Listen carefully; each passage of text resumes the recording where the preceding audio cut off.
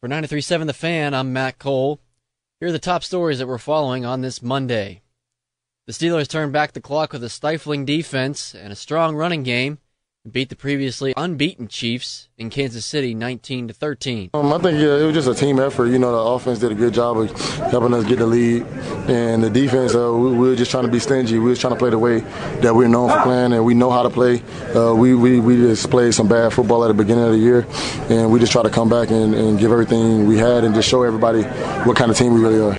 Ryan Shazier in the defense held the league's leading rusher, rookie Kareem Hunt, to just 21 yards and only had one slip-up, to Anthony Thomas's 57-yard catch that made it 12-10 midway through the fourth quarter. But 3 minutes later, Ben Roethlisberger and Antonio Brown hooked up for a 51-yard touchdown, and that pretty much clinched it.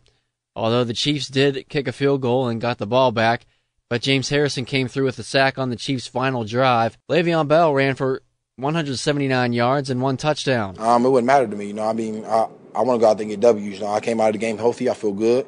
So next week, if we do the same thing and it's the same formula, I'll be ready. The Steelers are home against Cincinnati next Sunday, also at 4:25. More drama, though. NFL Network's Ian Rappaport says Martavis Bryant wants to be traded. The Ravens, meanwhile, lost to the Bears 27-24 in overtime. The Browns lost to the Texans 33-17. The Bengals did not play. They had their bye. Sunday Night Football, the Giants beat the Broncos 23-10. Monday Night Football on the Fan, Indianapolis at Tennessee. Major injury, Green Bay's Aaron Rodgers broke his right collarbone in a 23-10 loss to Minnesota and should be out for this season. College football, Penn State is now second in the polls behind Alabama. West Virginia is back in at 23rd after beating Texas Tech. Major League playoffs, the Dodgers beat the Cubs 4-1 on Justin Turner's 3-run homer off John Lackey with 2 outs in the bottom of the ninth. LA leads 2-0. Tonight, Houston at New York. Charlie Morton on the mound for the Astros, who lead 2-0. Brad Keselowski won the NASCAR race at Talladega.